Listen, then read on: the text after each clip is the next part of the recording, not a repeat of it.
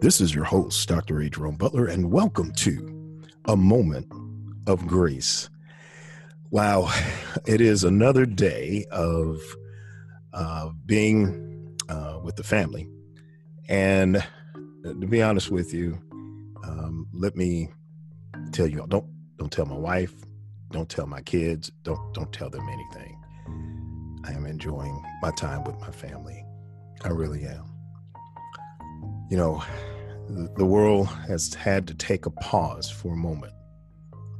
And while we're taking this pause, I'm also taking this opportunity to pray with my family, help my daughters with their homework a little bit more, and having an opportunity where we can sit down and we've kind of binge watched on a few shows back to back, some family shows back to back. We've had an opportunity to spend more time with each other. And my prayer is you're doing the exact same thing with your family. If you're not, you're missing a great opportunity. I've had some parents that, I know as parents, it's a running joke. The kids are really making me pull my hair out. Let me tell you something. If you're listening to me, I just heard that at least for the state that I'm in, they have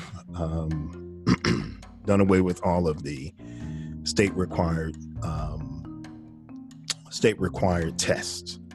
So that's a little less stress that's on your family.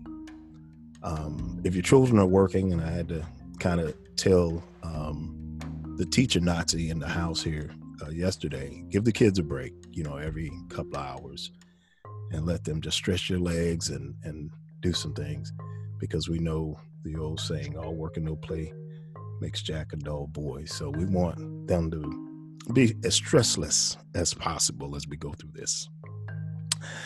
On today, we're going to be talking about prison ministry. And I have two beautiful, beautiful, sweet spirits with us here today. Prison ministry should be near and dear to every Christian's heart. Why do you say that, preacher? Because one thing is we follow a convicted prisoner. Jesus Christ himself was convicted, not only convicted by the law of the land at that time, he was also executed by the law of the land. And so it lets us know one thing: if it was unfair and unjust for our Savior, there are also people in prison that are unjustly in there as well. Not saying everybody didn't do what they did, but we have to have compassion and love still for every man. I believe that at the cross, it is level footing for everyone, that all of us are God's creations. And on today, we have two wonderful people. Brother Tim Holbrooks, who does a prison ministry at the jail in the town that he's in. He's also superintendent at his job, been doing prison ministry since 2012. And also Bishop Barber, who is a chaplain in the South Carolina prison system. Thank you all for being with us on today.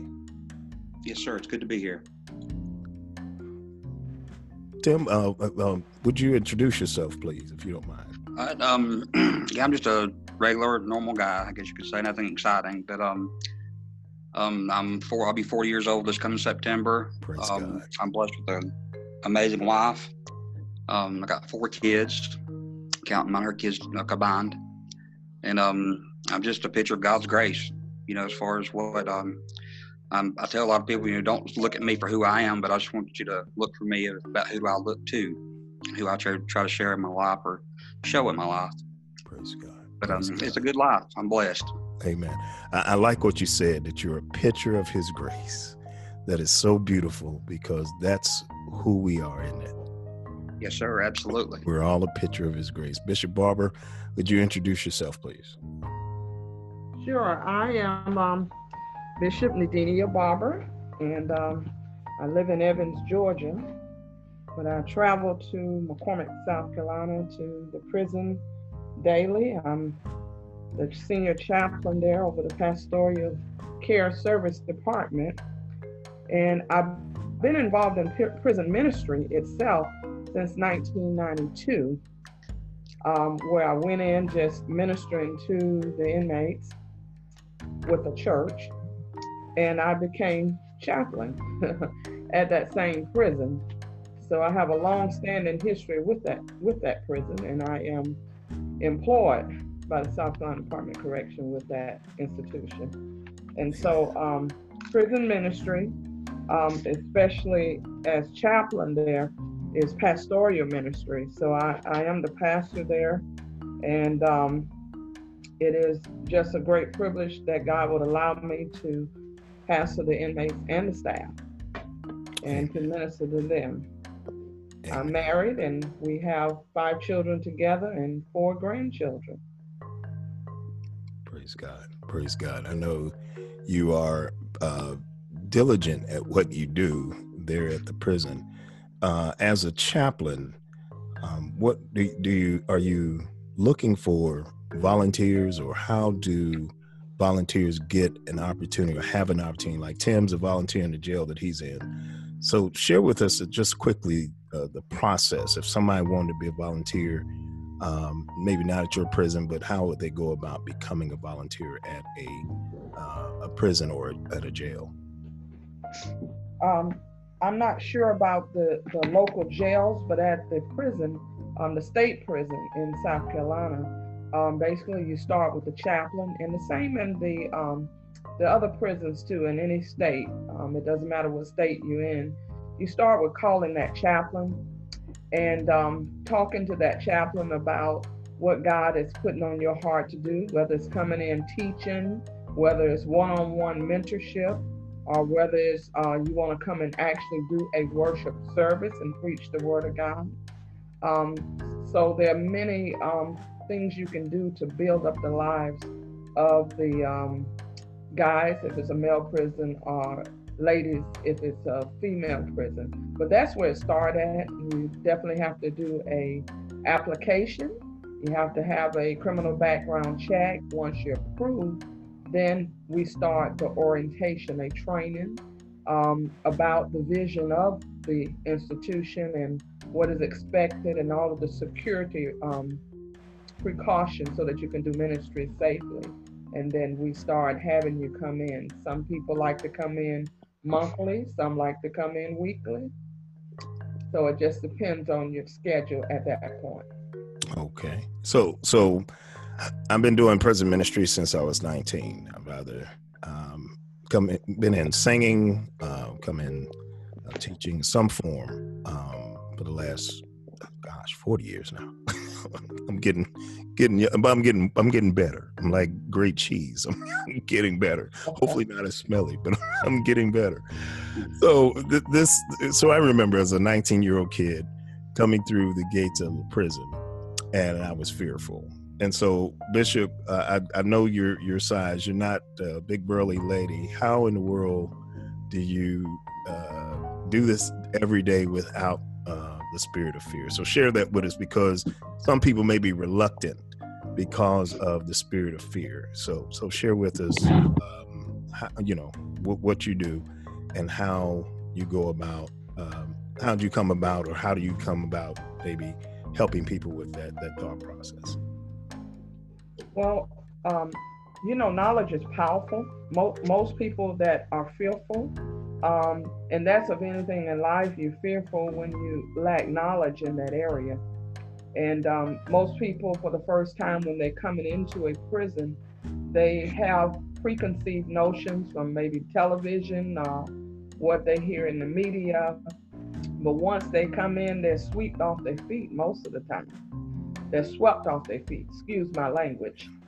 Because most of the time, and I worked at a male prison, and when you come in, you see guys that look just like your son, your grandson, your nephew. Yeah, and you're surprised that they're walking around, going to classes, going to get GEDs, going to work. Yes, they work inside, coming to the chapel and taking classes.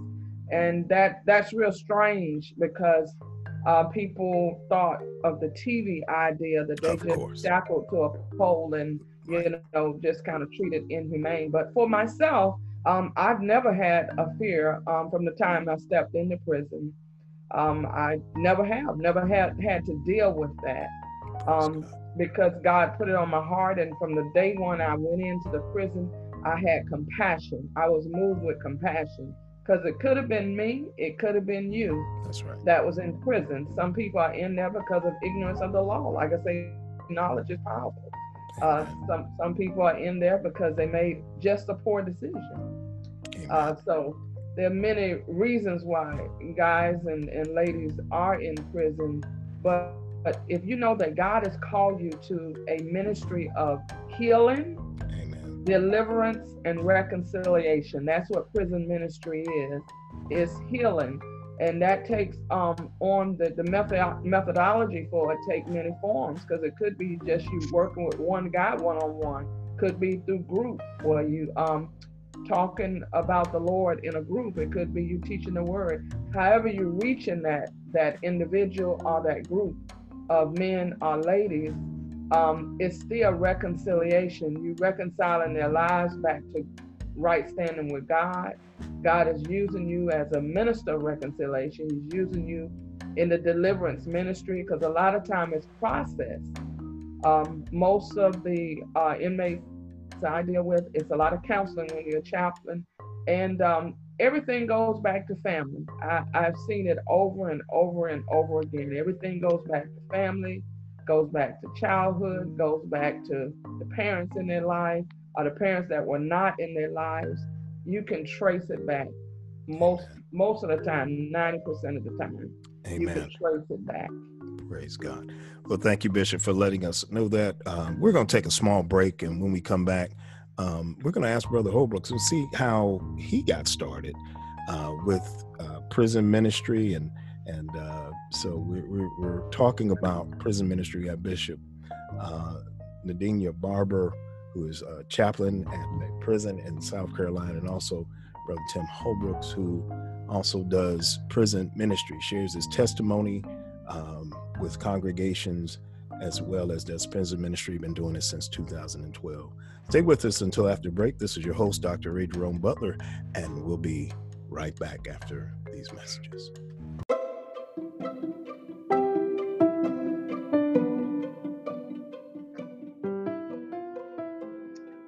There is an estimated 500,000 men, women, and children that are homeless in our country and this great nation each night. Statistics show the number one reason for homelessness is affordable housing. Dr. Butler and his family have started the Grace Project. It is a plan to build clean, affordable homes that will help get these families off of the street. They would love for you to partner with them by donating to this show, where 100% of the proceeds will go to the Grace Project. When you partner with the Grace Project in any dollar amount, you will receive Dr. Butler's latest book. To give, please go to momentspod.com or anchor.fm/Moments of Grace and hit support. Thank you in advance from the Grace Project.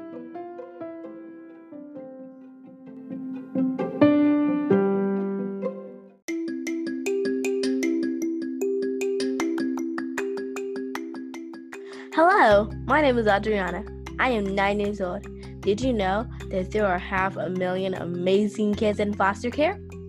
I wrote a book called The Crystal Kingdom to bring awareness to amazing families like mine. When you purchase my book on eBay, a portion of the proceeds will go to a foster care organization to help these amazing families.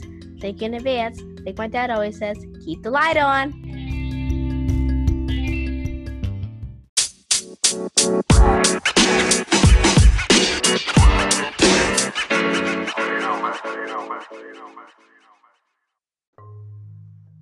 We're back, and this is your host, Dr. Ray Jerome Butler, and we're talking prison ministry. At the beginning of the show, we talked with Bishop Nadinia Barber, who's a chaplain at the South Carolina prison system, as well as Tim Holbrooks, who has been doing jail ministry in the town he's in since 2012. The Bible tells us that we should proclaim the good news to the poor. That's for every man. As I said at the beginning of our show, the cross is level ground for everybody. It is. I don't care what you've gone through, what you've been through. the cross. Jesus Christ is the equalizer. He is the one that saves, sanctifies, and fills us with his spirit and power. There is no way, I don't care what you did. The Bible says love covers a multitude of sins, and I truly believe that. And so as we come back in, we're going to ask Brother Holbrooks if he could share his testimony. Brother Tim, you mind sharing your testimony and how you got in? How did you get in the prison ministry? It's actually just it's an amazing story. I'm thankful, for how I was actually raised.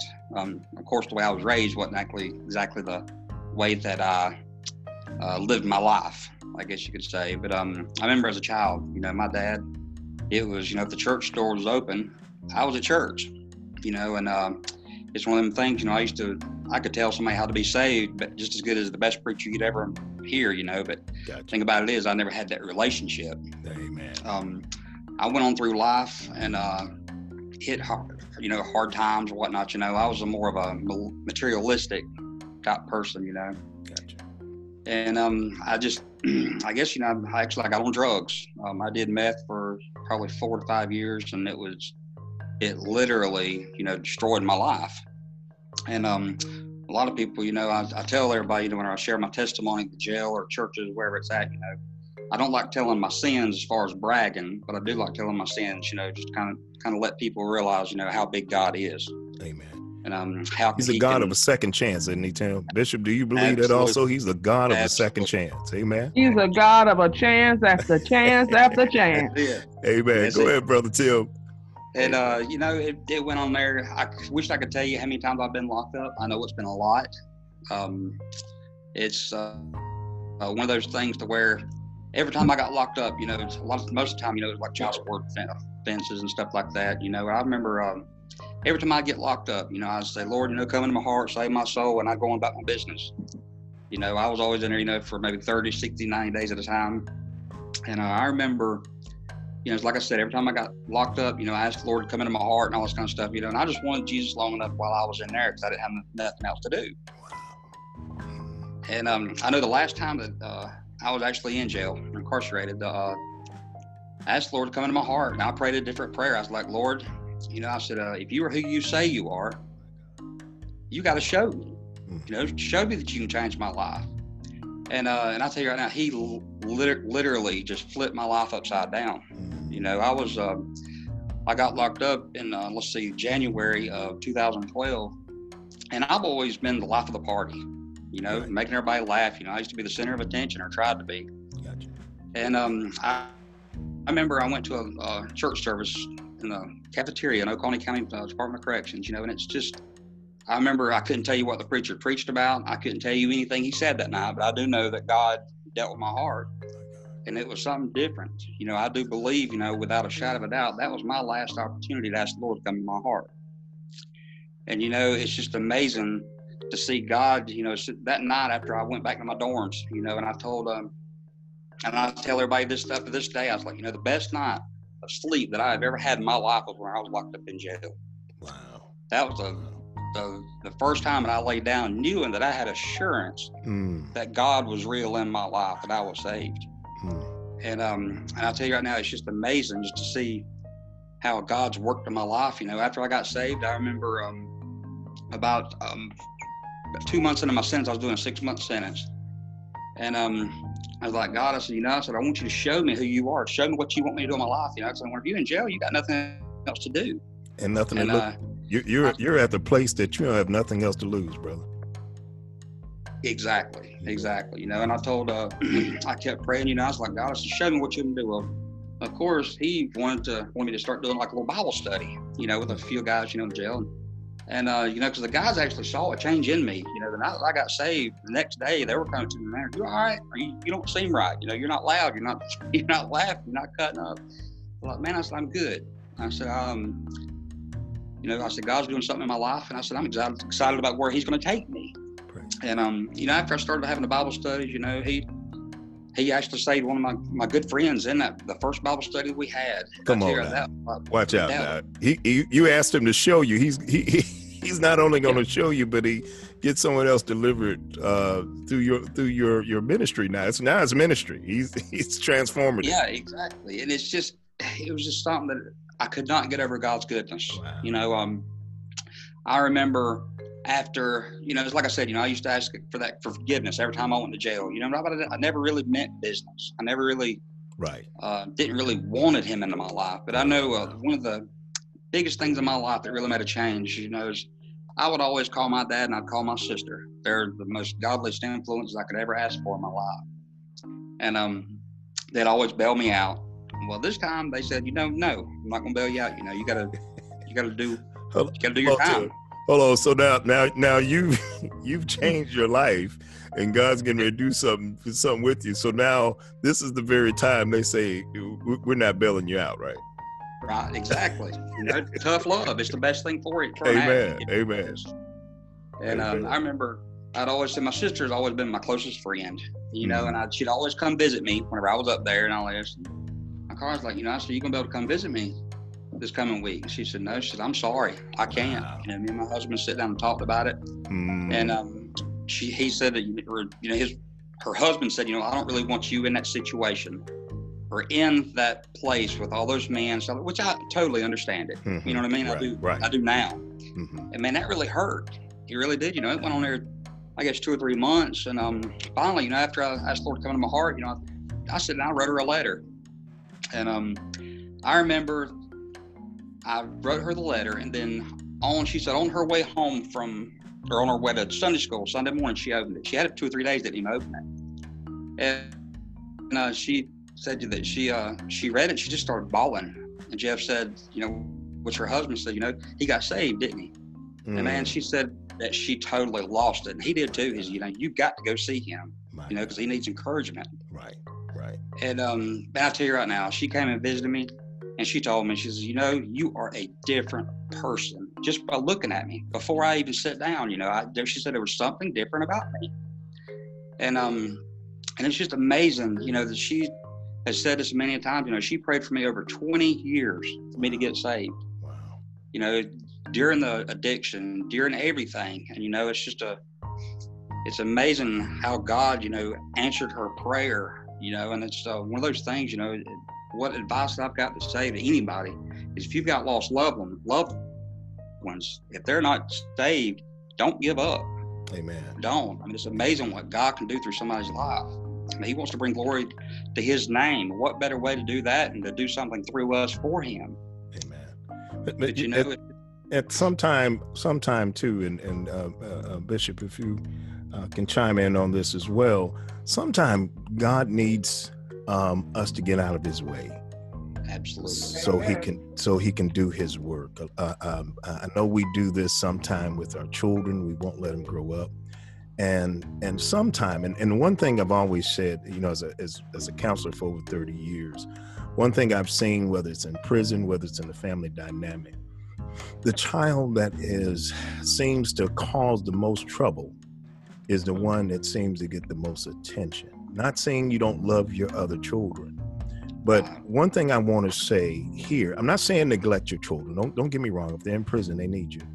But I am saying when God moves on your heart, that he needs to work it out, that he needs to step in. Because keep in mind, just like I said, the ground is level at the cross for all of us. Absolutely. It's level at the cross for all of us. Sometime or another, and I'm talking about like your situation. I'm not talking about long-term incarceration. I'm talking about like your situation, Tim, where you got a very short sentence. It's been habitual, in and out, bailing you out, going back in. Somewhere along the line, if we're praying that God would deliver somebody, sometime we got to let God deliver them. And I know it's a harsh truth. I don't. And you said something a few moments ago. I'm not negating what you said, Tim. You said tough love. And my mother always says that, and I always correct her. From my vantage point, I call it love. Sometime when we step out of the way, because God said he is love. When we step out of the way and inject love, or inject Yeshua, inject Abba Father into it, then it's love. And it may be tough to the person that's receiving it, but it's just love. I need to get out of his way so he can deal with our heart. Bishop, you being in the prison system as long as you have you seen people that have gotten delivered after maybe parents have backed away and God had to deal with their hearts? Well, I won't say after parents backed away. I would say after I have found it took a lot of maturity. Can you hear me better? Yes, I got you. Mature. I like that. Amen. Yeah. Amen. I'm gonna steal that now. I'm getting ready to use that in my new counseling now. I'm gonna use that instead of the tough love thing. All right. Yeah, it took a lot of maturity for the eyes of some of the guys to be open. And sometimes the behavior problem don't stop because they get incarcerated. Incarcerated could just be warehousing. They have to, it has to be intentional. They got to get sick and tired of hitting bottom and bumping their head and getting charges even while you're in prison. If a guy had a drug problem before he came to prison, more than likely he gonna find a way in prison to for that habit until it didn't stop, did it? Yeah, Amen. it didn't stop until he gets tired of it. But when the parents do call me, and it's not just parents, sisters call me, wives call me, aunties call me, loved ones call. But I can tell those that are carrying the burden, and I can tell those that have over mothered, I want to say, helicopter some of the guys, and they still trying to over mother. And I'm saying, look, church is here. Would you please, I beg you, go say, look, the church is here. I got a full schedule every day. They can be here from 9 a.m. to 4 p.m. every day if they want. Wow. The word is here. They got good preaching, good teaching here. They can go to school. They can finish their GED. They can get a trade. I let them know. They're real surprised when I tell them these things. Yeah, because they sound a little hopeless on the other end. But, you have to minister to the family too and empower the family and let them know that, as I tell the guys, this is a university for you. You're gonna pass every test and you're gonna graduate.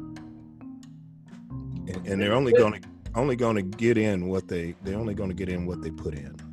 Yes. You have to come to that realization. But I have seen guys give their life to Christ, do very good. I've seen them backslide and I've seen them come back. Amen. As well. And then I've seen some that have stayed the course but have had a lot of challenges.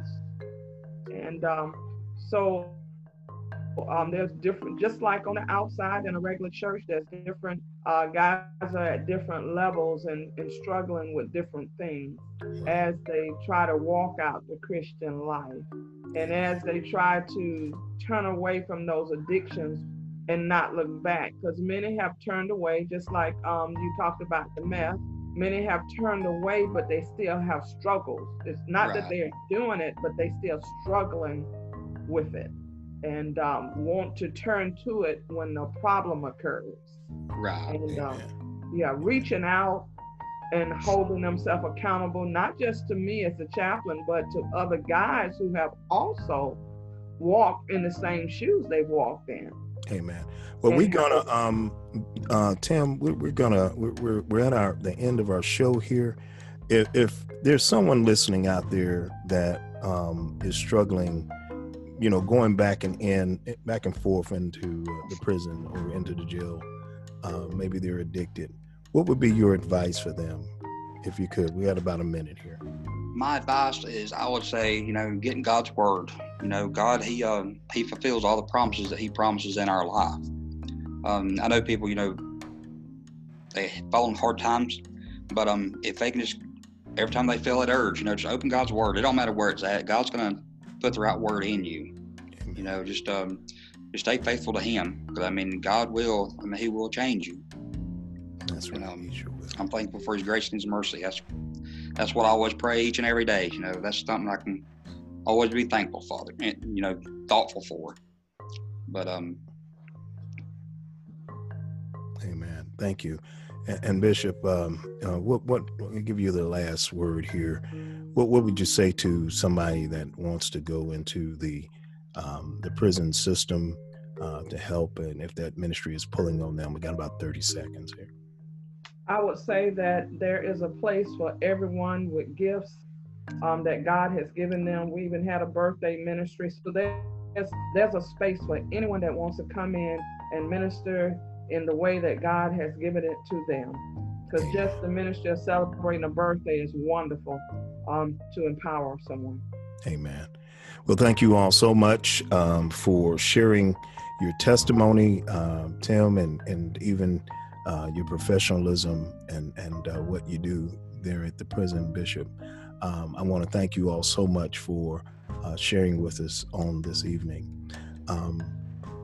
Dear hearts, everybody needs somebody to love them.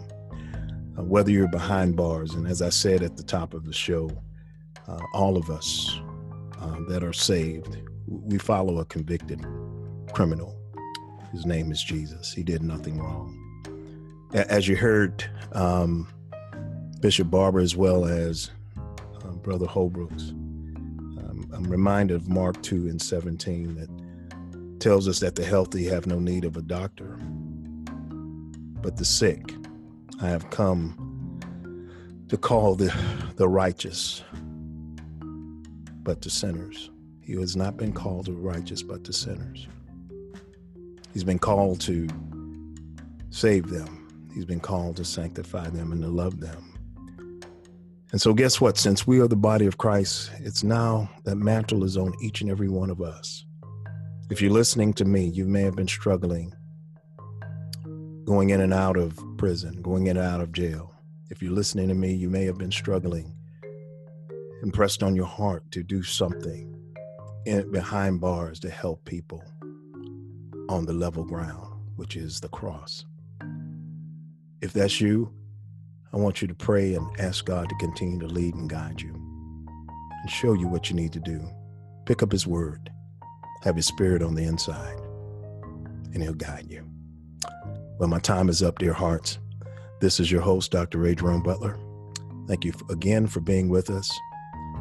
And while you have an opportunity, hug your children, hug your wife, husband, hug your family. Walk and give the social distancing, as they call it, but be safe in these times. And remember that we are covered by the blood of Jesus Christ. I also want you to remember, love God, love life.